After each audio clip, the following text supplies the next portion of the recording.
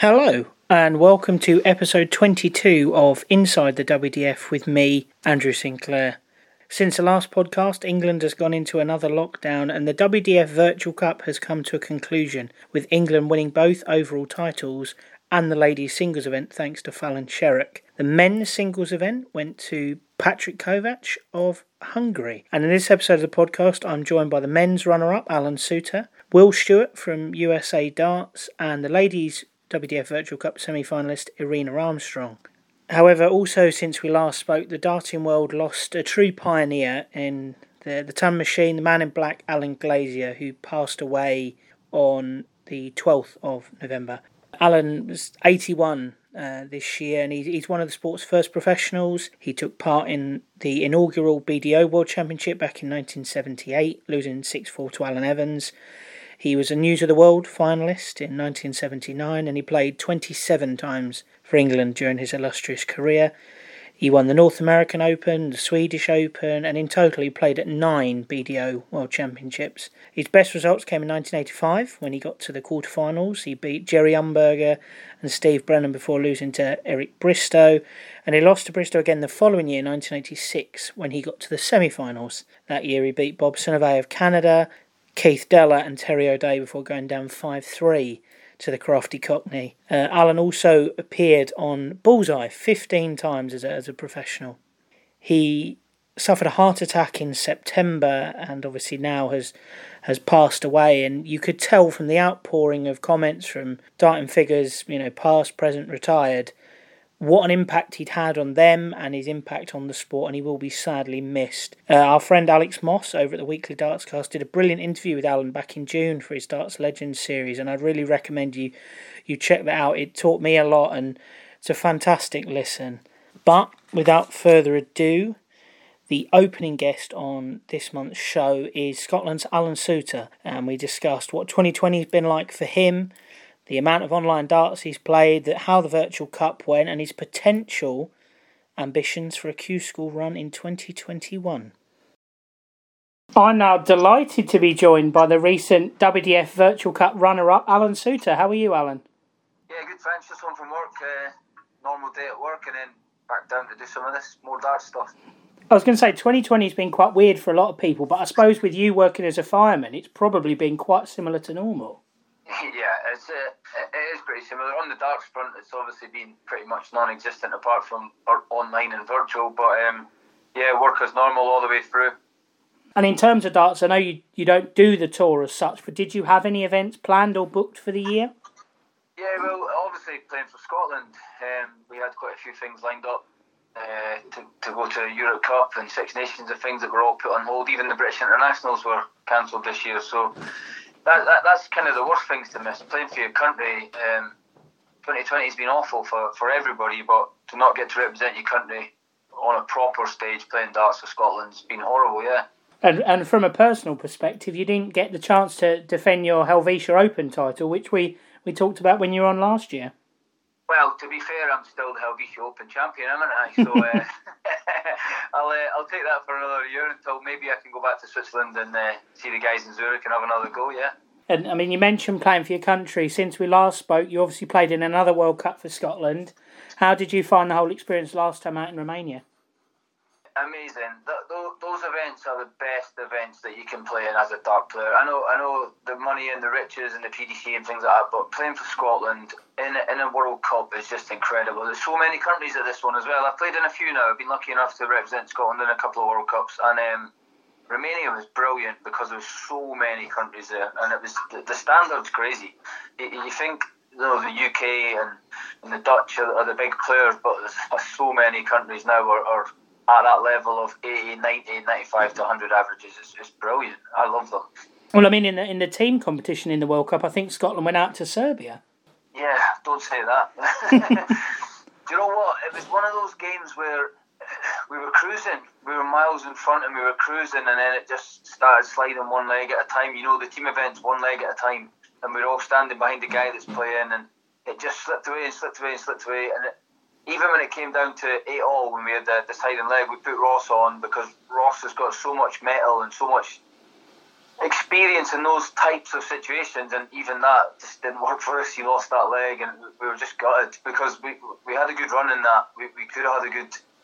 We fancied it, but it's just one of those things. I think it's like being Scottish. Like last night watching the football, it's sometimes it's tough being Scottish. Something else you did last year, probably less fun, was you played at the World Masters, and obviously there was all the shenanigans with the redraw. What did you make of it all? Do you know what? That was the final nail in the coffin. I think just it was so bad, and for me, I played in the World Masters, and then I drove home because I took a lot of the youth players, the kids and things down, and then I drove home all the way from London to Scotland, picked up a couple of our players for the Lakeside qualifier, and drove all the way back the next day. So I was up and down twice to go play, and to be honest, it sucked. And I'm kind of glad the way it's all went and the way things have worked out, and let's hope for a brighter, better future as we move forward, because that was a very, very much a low point for me and for a lot of the BDO guys. And did all that, the shenanigans with the redraw and the fake names, did you feel that affected your performances at all? Yeah, it was. Do you know what? The whole setup was terrible. The venue, the getting in, the queuing, the microphone. They use the microphone, so when you're playing, there's people shouting out on the microphone about you being exterminated and all these crazy things that go on in these events. And it was a farce. It's not something we should go over and over and over because it's done and it's past. But yeah, it put a bad feeling in a lot of people's mouths from they already had a doubt and an inkling that things were getting bad. But yeah, that was the final straw for most of us. Before we move on to talk about the Virtual Cup, I know you've been doing an awful lot of online darts this year. I know you won one of the Icelandic shootouts. Is it the experience of playing in lots of those events that helps you, or do you just find that the online format works for you? Yeah, good question. I played a lot, and I played a lot of Icelandic things. Halley it got me to play in one of them, and I really enjoyed it. And because it was live streamed, you felt like you were actually still playing a proper match, and it wasn't so much a faceless virtual game. It was quite good, and you could watch the games back, and the commentary and all that was really good. I enjoyed them. It's funny because Ross didn't play in any, and then when we got selected for the Virtual Cup, me and Ross practiced for maybe almost a month beforehand. We had a lot of nights where we were playing darts together, and Ross was playing brilliant as well. But the small things that put you off in virtual darts, the tiny things that put you off, like noises in the background in people's houses, even down to the thing of walking on a wooden hockey that makes noise, or the darts, or opening a bottle, or the fridge door. There's so many things, even children in the background. But I think obviously my experience of playing in those and doing JDC Virtual and things like that massively helped. Of course it did. I think that was one of the key factors was that, and the other factor was practicing so much with Ross. I don't think I've practiced so much that I did in the last 4 to 6 weeks. I mean, you mentioned that the JDC Virtual, you obviously won the gold medal for that. Talk me through the whole process, because obviously it's a scoring event rather than a traditional 501 type thing. Yeah, JDC Virtual, obviously, JDC Steve Brown's baby. I've obviously been involved for a few years because of the youth academy that I run up here, and I kept a close eye on the JDC and what was happening, and I'd done the routine a few years ago before it became a big thing online. I'd done the routine, and I took it to our own academy, and the kids they had a shot, and we kind of tried to work it in our routine, wondering if we were going to be a JDC academy and all this sort of stuff. So I've seen it, and I used to watch Team Barry and Katie Sheldon and that all do it from the Irish academy. So I knew all about it. It's a really good format. You go Shanghai around the board from 10s to 15s, then you do all the doubles, one dart each double, which is really crucial. That's clutch darts when you've only got one dart each double, and then you're back to Shanghai again, 15 to 20. So it's brilliant. I really enjoy it, and it's one of those things that I've started adopting. Before I play in an online match, I normally have a couple of runs through the JDC Virtual, because it just sharpens up your treble scoring, and maybe sharpens up the doubles as well. So yeah, really good. And the virtual thing for me playing in it's been great. There's a lot of guys in Scotland got involved. A lot of guys from my area up in Angus have been involved in it, and we're just going to play JDC Virtual. The new World Team League starts on Monday, so something more to look forward to. And it gets you on the dartboard in the house, where a lot of times, because there hasn't been anything to play for, guys have maybe put their darts away. I know a few of the Scotland international guys have not played the whole of lockdown. They've not even practiced in the house. Just it's just not been on the agenda because there's no events to look forward to. So I'm quite keen to keep it going. I know Ross is keen to keep practicing as well, and we're going to have a lot of nights on Dart Connect and just play against each other, get our level back up to where we want to be. So yeah, JDC Virtual really helps. It's a great event. I like it. You know, the restrictions in Scotland have been a little different to in England. So have you had the chance to play any in-person darts down the pub and so on? Nah, not at all. I've not been in a pub since March, April, whenever lockdown started. Yeah, we've not been involved in anything. I know, I see, obviously through Facebook and social media, you see different events have been going on around the UK and that, but the restrictions we're under, it's pretty much a no-go for darts, and I don't think that it's going to change anytime soon unless this vaccine changes. So there's been no in-person darts. Probably why I've done all right in the WDF Virtual Cup, because that's all I've been doing. I've not been playing anybody at darts at all apart from online. So yeah, it's been a tough and like you said at the start, a strange 2020. So I think the sooner we get back to in-person darts, it is better for everybody. But in the meantime, we've got virtual darts, we can do it. And I think virtual darts will probably be around even when we go back to in-person darts. I think when we still go back and play counties and Super League and pub darts, I think online will still have its place. People can still do that in their own home, you know, instead of going out, or it depends on money and the environment. You know, 2020 has been horrible for a lot of people, a lot of businesses, so money might be a big issue moving forward. So if you can play in your house and it doesn't cost you a lot of money, then I'm all for that, to try and get everybody back into it and maybe just level out 2020. Throughout the last few months, we've been seeing loads of people playing online and through the PDC home tour and the Modus and everything. You've seen people have very different setups in their homes or in their kitchens or whatever it might be. Talk me through your setup, because I think yours might be one of the best I've seen with the big TV and everything. Yeah, well, I've obviously been doing it for a wee while, so it's just ironing out the little things that would annoy you when you watch someone else's online game. When you're playing in the WDF Virtual Cup, obviously I played a guy from Mongolia, I played guys from Ukraine,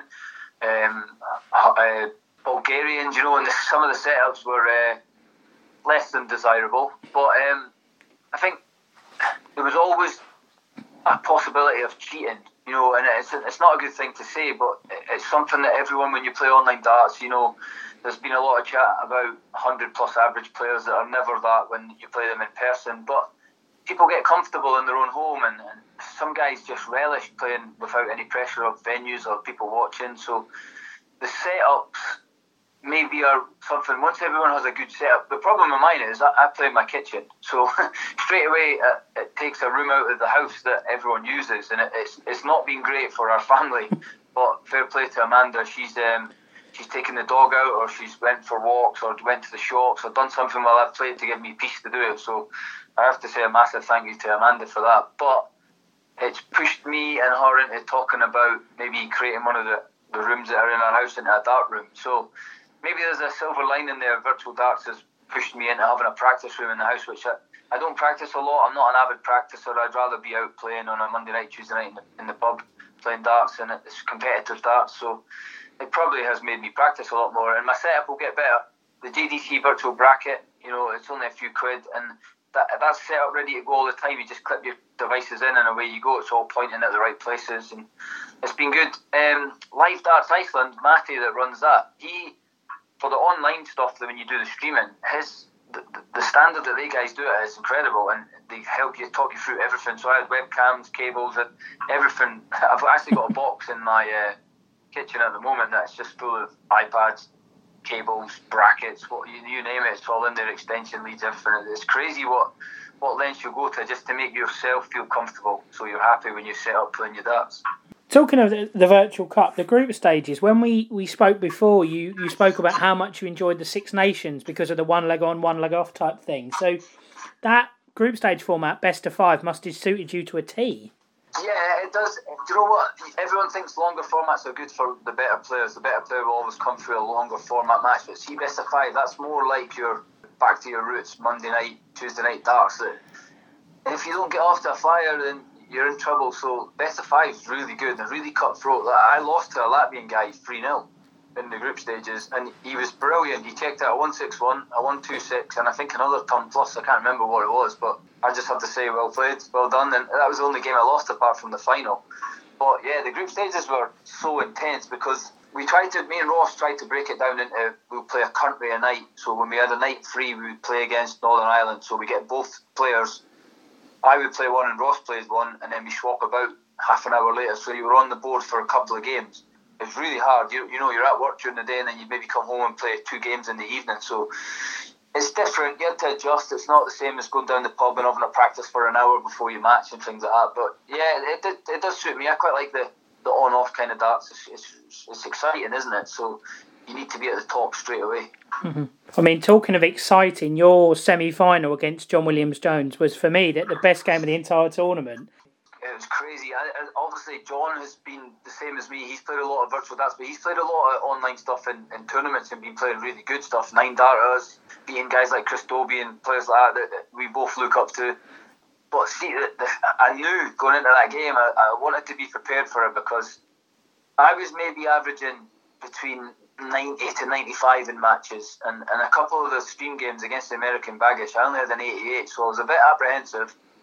But do you know what? It's one of those games when you both fire off each other. He was firing, I was firing, and one of the funny things about this, maybe not funny, but when I came off, I obviously had a lot of messages about congratulations and that, but one of the guys in my darts team on a Monday night messaged me and says 180, 140, 165, and you didn't get another sniff.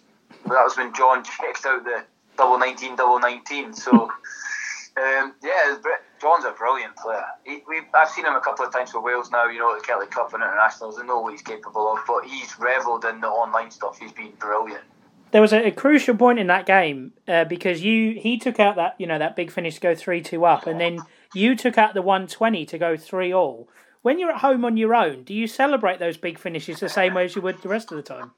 I'm not a big celebrator. I'm not a big fist pumper or noisemaker or things like that. So it's different because, you know, when you have a good checkout against a person in person, there's body language, there's different things you can pick up on, the way you come back from the board, the way his body language, you know, you can pick up if his head goes down and that. But obviously, he's in his kitchen in Wales, I'm in my kitchen, or he's in his bedroom in Wales, I'm in my kitchen in Scotland. You can't pick any of that up at all. You're looking at a TV screen in the corner that's just his dartboard. So that side of it, you lose a lot of that, you know, maybe tactics that guys use in games and things you pick up on, you lose all that. So it's a totally different game. I know it's still darts and we still all know how to play it, but online's very different. You were in the final. Did you feel any nerves for it? Yeah, of course. It was a final of, maybe people don't think it was that big a tournament, but, you know, there was 200 players from 47 different countries, and you represent Scotland, and you don't need to tell us anyone what it's like to represent Scotland. Everyone would love to represent Scotland. So we are passionate for our country and we want to do well. I felt nervous and I was ready. I played Ross in the afternoon for a couple of hours, and then we chipped in for another hour just before the game from 6 till 7. So I was ready and I started off brilliant. You know, I went 3-0 up and I was thinking, right, come on, 3 legs. And then it just, you know, the game just changed. I had a few 60, 58, 59 combos. It just isn't enough. And Patrick started picking up his scoring, and the rest history, you know. I'm still gutted. I was going to say, when the USA Dart stream, you sort of turned to face the camera. You did look very sad after the game. Oh man, it's so for 2 reasons really. Because personally, for me to win that would have been brilliant, because I put in a lot of work and I know I can play darts, but to win something big like that would have been fantastic. But the second thing was, if I'd won the match, Scotland would have won the Virtual Cup. Me and Ross would have been the champions, and we would have stopped England winning it, which is, you know, that's stuff that, like last night's football, that's stuff that we dream of, and it's still heartbreaking now. Going back over the ground from a couple of nights ago, it still hurts. It still sucks. It's not going to change. At least you've got, you know, another medal for your country to add to your collection. Is the tournament something you'd like to see them do again in the future? Yeah, well, like I said before, I think online's probably here to stay. I think it's something that, with Dart Connect and the way it all sets up, and Skype and all these different technologies we can use, I think lockdowns forced a lot of people into home setups. So I would imagine that the WDF, speaking to Buddy a couple of nights ago on email, I think that's something that they'll look to maybe do again. So I hope so. It depends on, we don't know what 2021 is going to bring yet, do we, and how the WDF's going to progress darts on our side of the fence. So we'll have to wait and see. But I think online will stay. I definitely think it will. And aside from the JDC team competition that you're a part of, do you have any specific darting plans for the rest of the year and next year, or is it sort of wait and see? Nothing so far. It's just events come up, but I think it was the call to represent Scotland. That's you're always going to take that and say yes and get involved in that. So I took it quite seriously. The online stuff in Iceland and that was fun, and it was good stuff to do in the evenings. But nothing planned. Obviously, on the back of the virtual, there's been a lot of messages coming my way and talk of Q School and different things. So I'm not sure how darts is going to be on our side, and if there'll be any chance to play counties and for Scotland in 2021 at all. So I don't know. I can't really say where I'm going to be or if Q School is even a thought at the minute. I don't know, because of the PDC you can play darts. At least they've got the setup, they've got the bubbles that they go in, and maybe you can go to a few events in that. But I'll have to wait and see. I love representing my country, so it's a massive change, it's a massive choice, but we'll wait and see. It's not off the table. Well, I was going to ask about the Q School, because obviously that would open the doors for, at minimum, the Challenge Tour for you next year, which might be the only thing for the early few months anyway. Yeah, well, that's what makes the decision. Maybe all the time in the past I've just said no. You know, I've been offered before. I was offered by Gary Anderson, of all people, to go and have a go at Q School, and I said no to him. But I've got a couple of good guys that I'm really good friends with that are wanting to back me. So I kind of going to have to sit down with Amanda and maybe even like speak to Ross and his experience and things like that. I don't know, because it's not something that I've ever thought I want to do, because I played darts more for the passion and the fun of darts, not for money or riches or even TV sort of stuff. That comes with it, obviously, but maybe if there's no darts in the next 6 months or so, maybe it's something I can look at, and maybe, like you say, the Challenge Tour is maybe an option. I can still do both, playing the Challenge Tour and maybe still play for Scotland, but it's a funny one. It's a fine line you need to walk to do that kind of thing. So we'll wait and see. It's the next, over the Christmas period, I have to sit down and really think about it, decide one way or the other. Well, if you do go, I'll be wishing you the best of luck, and thank you very much for your time this evening, Alan. Really appreciate it, and unlucky the other night. No problem. Thanks very much. It's always good to speak to you, Andrew. Thank you. As always, it was brilliant to catch up with Alan, and to be fair, I thought he was quite unlucky not to win the Virtual Cup. He raced into an early 3-0 lead in just 41 darts, and he actually missed darts to make it 5-all, which would have forced things to a decider. But in the end, the win went to Patrick Kovac of Hungary, and as Alan said, if he had managed to win, that would have given the men's overall crown to Scotland. But in the end, it went to the English team of Martin Adams and Paul Hogan. Kovac, the champion, he went 9-2 in the group stages, suffering defeats to Dale Hughes of Wales and Richard Petreksho, I've definitely got that wrong, of Germany. In the knockouts, he averaged 112.1 against Damien Steffens of South Africa. He beat Martin Hennigan, the reigning Europe Cup champion. He beat him 4-2. He beat rising Polish star Sebastian Bielecki by the same margin, and then he defeated Martin Adams 5-3 in the semi-finals. For Alan Soutar, he went 10-1 in the group stage, producing some great darts along the way. And in the knockouts, he beat the Mongolian qualifier, Danny Baggish of America, Adam Gaulish from the Czech Republic, who actually played in the Grand Slam. And in the semis, he won one of the games of the tournament, as I said in the interview with John Williams-Jones. An absolutely brilliant game. And yeah, I thought whoever won that would have been very good value for the win, and it was good to see Alan come through that. England's win overall in the men's event came thanks to Martin Adams getting to the semi-finals, as I said, and Paul Hogan getting to the last 16, where he lost in another brilliant game to New Zealand's AJ Takira. 20 of the knockout games in the inaugural WDF Virtual Cup were streamed by USA Darts, and I thought they did a great job, and it really does make a massive difference for the amateur side of the sport. I caught up with Will Stuart, the man who you may have heard on those USA Darts streams, to discuss the streaming of the tournament, how he got involved with streaming this year, and much, much more. I'm now delighted to be joined by USA Darts commentator Will Stuart. How are you, Will? Doing well, and yourself? Yeah, not too bad. And what's 2020 been like for you? Obviously, the virus has been sort of out of control all over the world, really. Yeah, it's been crazy here in the U.S., of course, up, down, mask, no mask, kind of that deal. But personally, for me, 2020 has been actually kind of good on me. This whole thing kind of came about with streaming darts, and it's kind of taken off for myself. I mean, how did you initially get into the streaming? Well, it kind of started off, I wanted to just get better and continue to play myself. So it started with just mainly me streaming myself on quarantine darts. So some people may remember quarantine darts, but I was the man that started that. And then all of a sudden I decided to bring 2 boards in and commentate people, and it just kind of took off from there. I made the transfer. I had Magic Darts come in and offer me a streaming tech position with USA Darts, and I was thrilled to continue to grow that brand.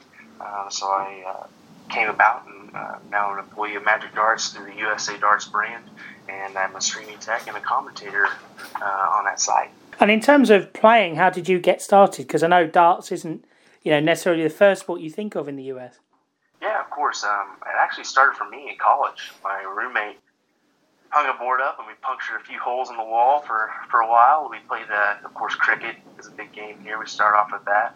And after, college, I didn't play. I didn't even think about it. And, about 5-6 years later, which would have been about 4 years ago for myself, I just picked up a dartboard, put it up, and started playing with some friends at the house. We, of course, cricket again, and then found 501, and sooner or later I was watching the Premier League, and a year later I was wanting to play league. So I'm just kind of new to the game, really. It's kind of ironic that I got the opportunity to even stream the Virtual Cup myself, but it was an opportunity, and we ran with it. That's for sure. I thoroughly enjoyed it. Quarantine darts, I know that sort of now merged with USA darts. So, and part of that you got to sort of commentate and stuff at the CDC US series in October. How cool was that experience? Yeah, that was unique. I actually was playing the Richard Ashdown role. I was spotting. I was kind of spotting the players, which is something I've never really done before. But it's a program that we're kind of using similar to the what the Euro Tour does. So it's kind of ironic that we have that capability, but we do. So the spot, and actually Anthony Eugenia, who's a part of that CDC crew, was the one commentating on that match. But I just kind of took the spotting role and got to enjoy that. Got to be kind of behind the scenes, more in the production role, which I was kind of more interested in learning.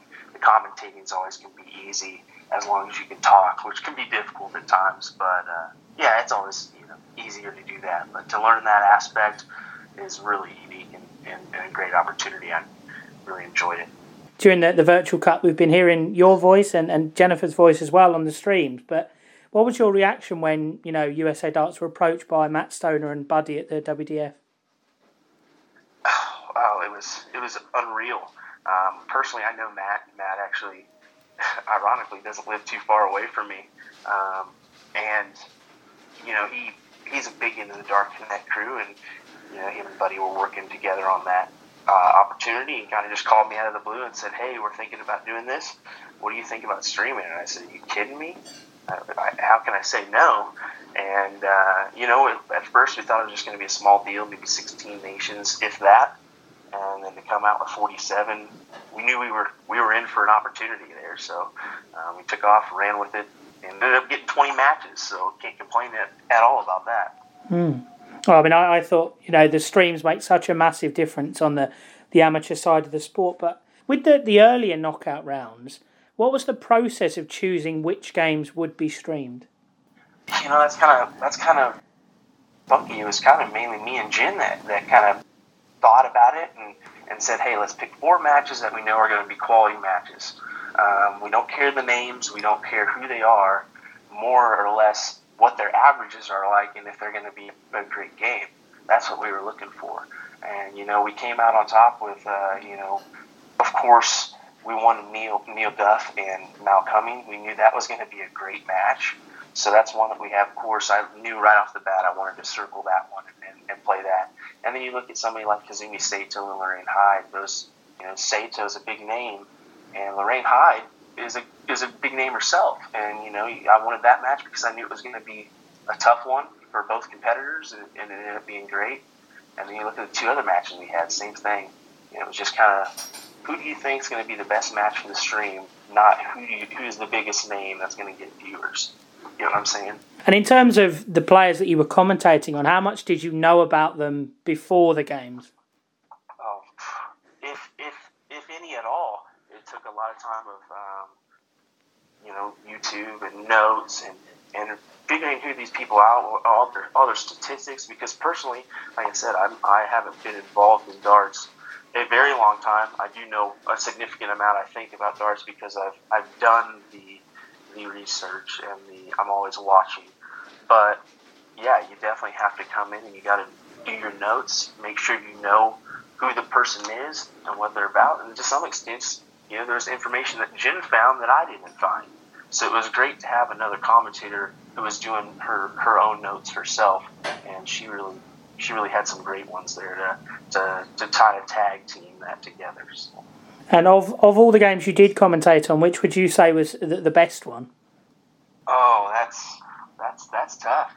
I mean, you got to think of the finals because of the significance of those finals. Those were fun. I really enjoyed the Neil Duff Mal Cummings match because that was back and forth the whole way. It was a great match. Let's see. I mean, you had so many other ones that were great ones. John Williams-Jones produced some great ones himself. But I really think that to top them all would probably be Neil Duff and Mal Cummings just because it was back and forth. It was a 4:30 a.m. match for me, so I had to wake up bright and early for that one. I have to say, I think one of my favourites of the whole tournament was the semi-final between John Williams-Jones and Alan Soutar, because that was a ridiculous standard from both of them. Personally, I've actually had I've streamed John Williams-Jones before through Quarantine Darts, so I knew what his standard was. Alan, I already knew just watching his film and his tournament average, that was going to be a great match. And I think me and Jen almost got I was on the edge of my seat. I know I was freaking out in the middle of that match, and I think it was evident in my commentary. But yeah, that was a great standard. It was a phenomenal match, and I'm glad that you mentioned that one too, because yeah, that would probably be between that one and Mal. Yeah, Mal Cummings and Neil Duff. I think those were definitely my two favorites. And was there a match in the tournament that you commentated on and you thought, that was just a really cool moment for me as a fan and someone who's watched the sport? There were so many cool moments in this. I mean, you think of the big names involved, Fallon, Martin Adams, Lorraine Winstanley, Mikuru Suzuki. Just to have an opportunity to even talk with those players for a North American, is really rare. And to be probably on a handful of people that have ever commentated for people of those standard and players of those standard is an amazing opportunity, and one that I definitely think as a Kansas middle of Kansas guy who just learned the game would never have come my way. But I'm so ecstatic that this has happened and that it's came about and become as big as it was, because it really has been a great showing from all these players, and it wouldn't be capable without those players, because you got to think about it, they're your camera people, so they're directly involved as well. So yeah, amazing opportunity. And obviously, in terms of streaming, one of the metrics that people will look at is the views. I know Fallon brought in the bigger numbers for her games. I think the women's final had 15,000 viewers in the end. So were you and the team happy with the number of views you managed to get across the streams? Oh, amazing. Some of the views that we get, we're used to getting, around 10,000 on our Facebook page, but YouTube, worldwide is a lot of viewers, and we are talking people in the hundreds just waiting for the match to start. It's phenomenal. We're definitely happy with those numbers. We surpassed the 10,000 follower mark on our Facebook page throughout this deal. We've seen, I think, about 2,000 likes and followers on our Facebook page alone, just doing this WDF Virtual Cup. So yeah, we are thrilled with the numbers. It's amazing.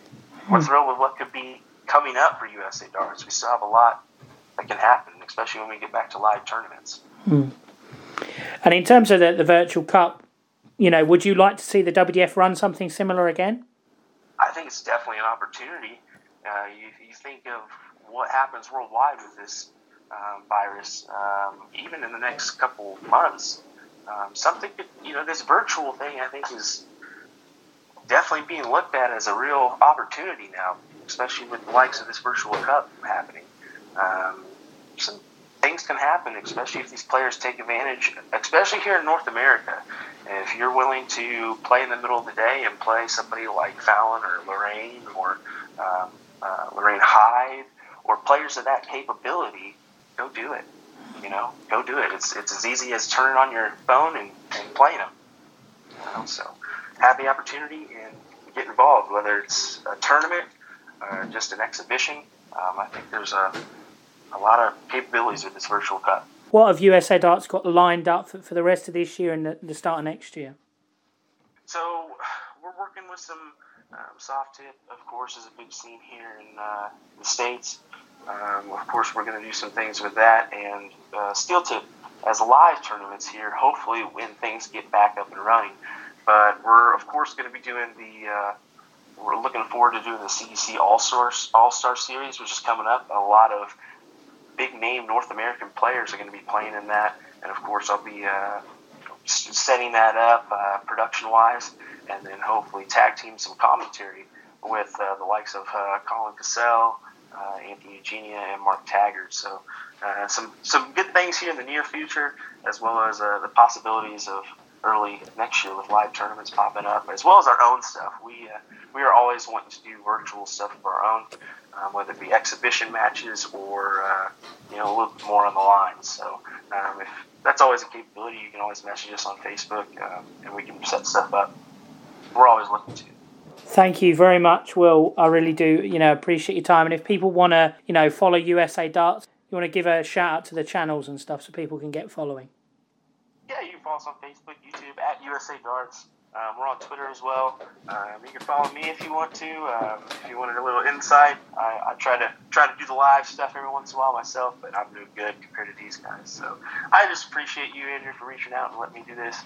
Thank you. You do a great job with Inside the WDF, and I appreciate your time. Thank you. No, I really appreciate it, Will, and I'm going to miss hearing your voice on the streams after a nice couple of weeks.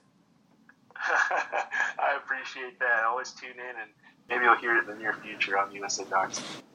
Oh, what a lovely bloke Will was. It was great to speak to him. And, as I mentioned to him, that the biggest stream in terms of numbers was the ladies' final. And Fallon Sherritt consistently drew in the biggest audiences during the tournament, which isn't a massive surprise. She obviously came into the ladies' event as the heavy favourite, and she illustrated that in the group stage, winning all 11 of her games and dropping just 2 legs in the process.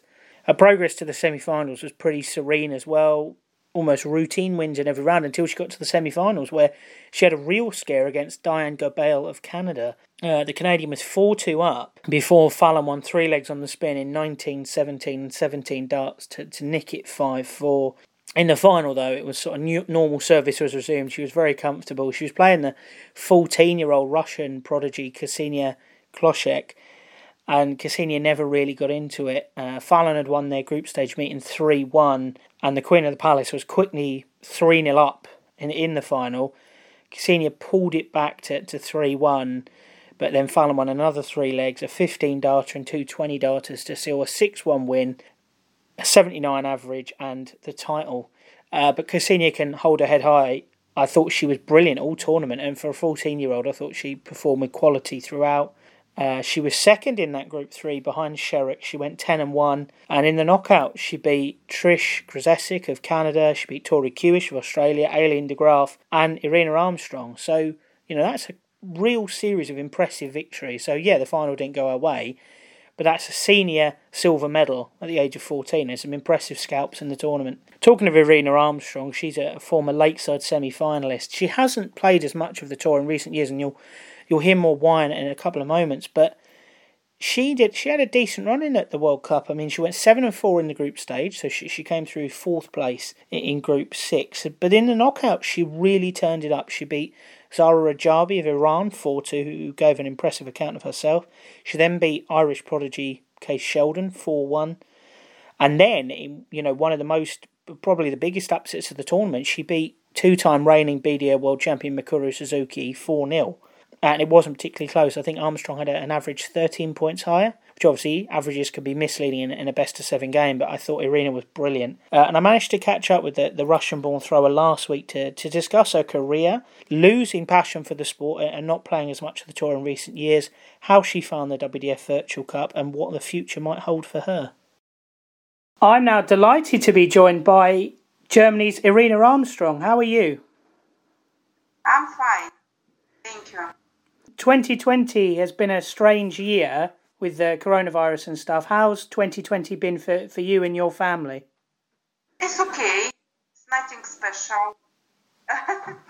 Okay, we are have time. Wie sagt man das? Wir sind viel zu Hause. We have time at home, but actually everything is okay. And you recently finished playing for Germany in the WDF Virtual Cup. How did you find that experience? Oh, it's really nice. Actually, I don't expect that we will do so well, but really happy. I am not so consistent now like I was before. Before I was more consistent. Now I can play really good one day play not so well. Just need more practice. Do you think it is practice that's making you less consistent? Yeah, of course. Practice and playing that's like you play piano. When you don't practice, you will forget everything. That's normal. And had you played much online darts before the tournament? Yeah, we have some tournament in Germany. We have one online tournament. Just, I think that was 8 women. Yeah, 8 women and maybe 16 men. And that was not so good internet connection. But I won, so for me that was good. With WDF, that was really nice. We have no problem. Must have been nice. The quarterfinals, you beat Mikuru Suzuki, the reigning world champion. You beat her 4-0. Yeah, I was really surprised. I was accept that she will throw in better that I was expecting she was true. But I don't know what's happened with Mikuru. She just had bad day, I think. Sometimes that's the same moment. You have a moment, is everything going, and I think that was my moment. I saw you before that sometimes I can play. Yeah. Good. That was my moment, maybe. In the semi-finals, you played a young Russian girl. Were you able to kind of talk to her after the game? Yeah, of course. Yeah, I have talked with her Russian. I know family from many years. I know an old sister, father. It may be same years as me. Father is a really nice guy. He is traveling all tournaments with. First, he was with Anastasia. This sister from Xenia, name is Anastasia. She was before traveling, and last couple of years, Ivan is the name from father. He is traveling with Xenia. So, looking back for you, when did you first start playing darts? So I was starting playing in park with my husband. He has some darts team. I was looking and I found really interesting. I was trying to throw darts, and I was really good. Starting to practice and to play against people. That was 20 years ago. You know, a big moment for you, 2007. You won the World Cup pairs with Anastasia playing for Russia. How special was that? Well, that was really special. I was really happy. Yeah, that was my first big win in my life. It was really nice. Remember that moment. Was that the proudest or the best win of your career when you won that title? World title, of course, but there was some tournament, English Open, when I win. That was against all English women. That was really difficult, and I played really, really well. I beat Irina Armstrong, I think, in finale. And before, she was really good player. For me, that was a really good win. Actually, I don't remember. I won so many tournaments. So with Anne Wilcom, I win Europa Cup. That was really nice too. That was something special. We have really good friendship, and that was really nice. We beat English woman, I think, Irina Armstrong and Irina Armstrong. We was playing half final, and we was both playing really good. Final, the Netherlands girls. So that was really nice. And I was a couple of years ago in Canada. I was run up in World Cup single. I lost against Dita Hedman. It was a really nice experience. But as a single is more difficult to play as when you play with a pair. You play for yourself, and yeah, that's. So you played for Russia initially, and then you swapped to Germany. Why did you change which country you were playing for? Yeah, I live in Germany. I live in Germany now for 25 years.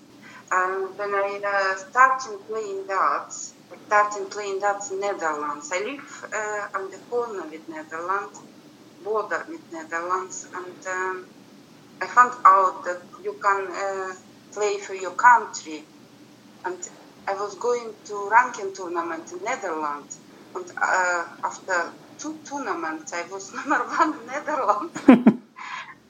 And they were asking me that I live in Netherlands, but I was living in Germany, so I cannot play for Netherlands. So we find that I can play for Russia. And we have. I meet Anastasia in this year, and we were talking with manager for Anastasia and with Anastasia, so I can play for Russia. So I was starting playing for Russia, but I never play ranking tournament in Russia. So for me, to represent Russia, it was not fair of the other girls. So other girls in Russia, they are going all ranking tournaments. They spend money and their time, and I was just pick up on Germany. So I was. I have really good friendship with German people, so I was talking with Heike Jenkins. She say, "Come, play for Germany." So I have registered in German organization. So I was starting playing competition in Germany, but I was I need to wait 3 years to make a pick. So that what's happened in Germany. I'm going all ranking tournament.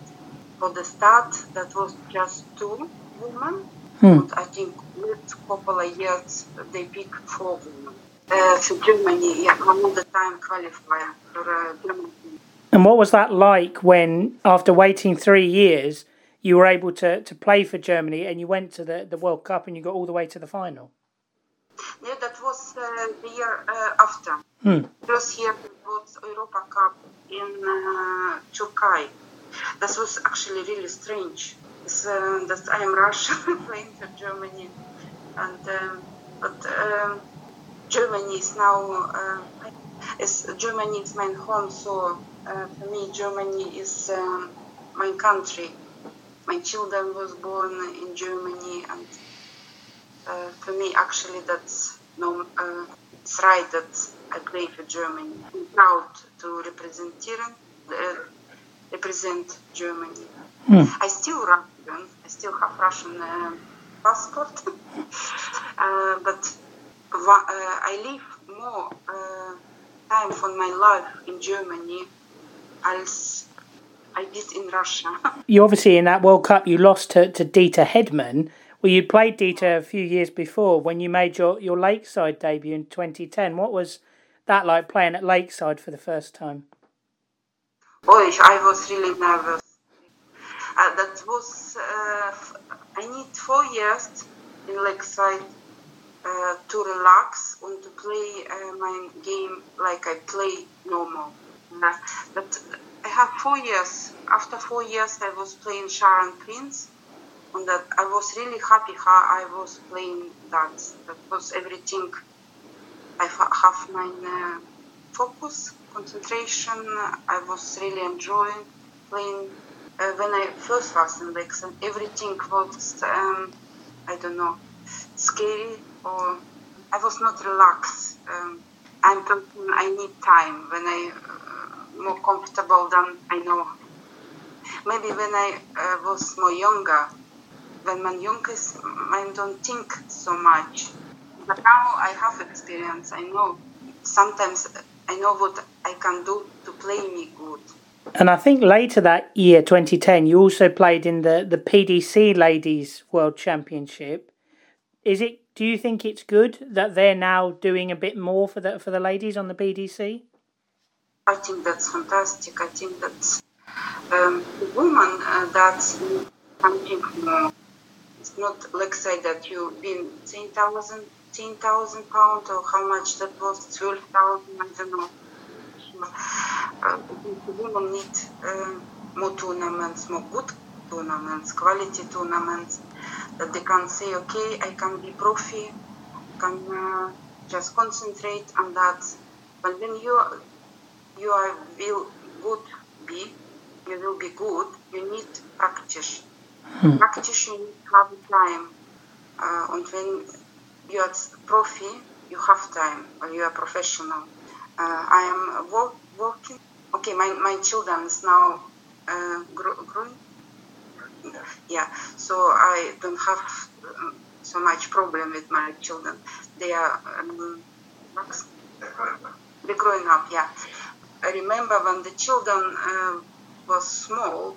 It's really difficult to play in that, so to focus, and you have 2 small children. And women working too. When you are working, you come home, you need to make food, other things, and then you don't want practice anymore. So I think when DC doing something for women, that women can say, okay, I can be professional, I can do something, enough money to don't be worried. I think there will be more women that will take that more seriously. There's enough women playing good darts. When you look, there's so much young girls that come in. When PDC will doing something, I think will be good. I think that's really good news that they will do something more. I think still that women, they can beat men, but they are not so good like the men. Maybe we can play 1-2 games so high level, but all the time to play and play, that's my opinion. I play a lot against men competition in Netherlands, gegen good men, Belgian men, Netherlands men, German men. And I know that so many men I can beat, but there's so many men they can beat me. Okay, what I have all the time, I never take that so seriously, but I am more relaxed playing against men as I play against women. Against women, I can something lose. Against men, it's nothing I can lose. It doesn't matter. So I play all the time. I play better. When they actually playing not so good. Actually, really good point. But women need own tournament. That's what I think. So for you, the last few years, you've played a lot less tournaments. So you played the Dutch Open, the German Open, but less of the bigger BDO events. Was there a reason you were playing less? Yeah, it's just I play video tournaments before. I was travel and spend time. First, that's put money, that's time, and my children is growing. I was all the time weekend away, so I was thinking on without. I was not seeing future before. I was thinking what can happen. You go to Lakeside, and you lose first round, and then you have 500 pounds. I think why I'm travel all year, and just for 5 minutes to be fame. Yeah, to be fame, and was really say that disappointed. There was no motivation. Understand? And that was year after year after year, and then I was thinking I need something more. So I still playing that. I still playing competition. I still playing tournament in Germany. I can play every week when I want. Okay, now it's Corona. Now it's closed, but I just not travel anymore. This big tournament. And for me, that too much money, too expensive. But when something happen with women that's in future, I think I will have interest and I will try and again to practice and to have my form and to try and play against best woman. Well, thank you very much for your time. I really appreciate it, and your English was very good. Thank you. Okay, thank you. Say that to my husband. My husband, my children, they all the time critic me. Well, thank you very much.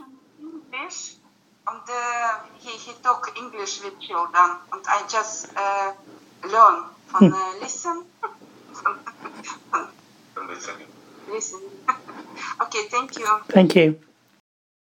It was great to chat with Irina, and a big shout out to her husband John, who helped with sort of translation, on her end and so on during the interview. And I'm very grateful to all three guests this time, Alan Soutar, Will Stuart and Irina. And if you've got this far, massive thank you as always. Your support is greatly appreciated and it doesn't go unnoticed. And I want to finish by giving big props to Buddy Bartoletta, the WDF Vice President, and Matt Stoner from Dart Connect for the WDF Virtual Cup, because I thought it was a great idea on paper. There were the things that might have gone wrong, and it was going to be interesting to see how it played out and how many people signed up. But I think it's more or less been an unmitigated success. It's played out brilliantly, and the streaming really kind of got some traction in the end, and there were some really positive numbers. I think the ladies' final did 15,000 views on YouTube, and the men's final just shy of 5,000, which is not bad going at all. It gave me something to follow, which obviously is nobody's priority, but I've been crying out for some organised amateur darts this year, and that was the first thing really since the Isle of Man I've really been able to get my teeth into, and it's been brilliant to follow. I think it's given the players something to do, and I ultimately think it's a blueprint for maybe something they might be able to do more going forward. The news of a COVID-19 vaccine in the last week was obviously massively appreciated, but that's going to take some time to roll out, and we still don't know how effective that's going to be. And the effectiveness of that vaccine is possibly going to play a role in how soon we can get the WDF tour started next year. So, I think, as Alan said, online is here to stay. And the WDF and Dart Connect have proved that they can do something really engaging and very global, and they proved that they can do it with 47 countries. And I think there's definitely potential for them to do it again next year, if the opportunity's there and the interest is there. But I just wanted to say thanks to them, because I think they've done a brilliant job, and they really do deserve the credit for putting it together and pulling it off. In terms of the podcast, I've still got the Masters of the World series ongoing at the moment. Check out my recent chats with Robin Byrne, who won the Girls' Youth Masters back in 2014, and 1989 World Masters winner Peter Everson. Two really interesting chats. People at different ages, different stages of their careers, but really, really interesting chats. And I've got two male guests lined up before the end of the month with a total of 14 PDC titles between them. So they should be some great listens. But stay safe, stay healthy, and I'll see you on the other side.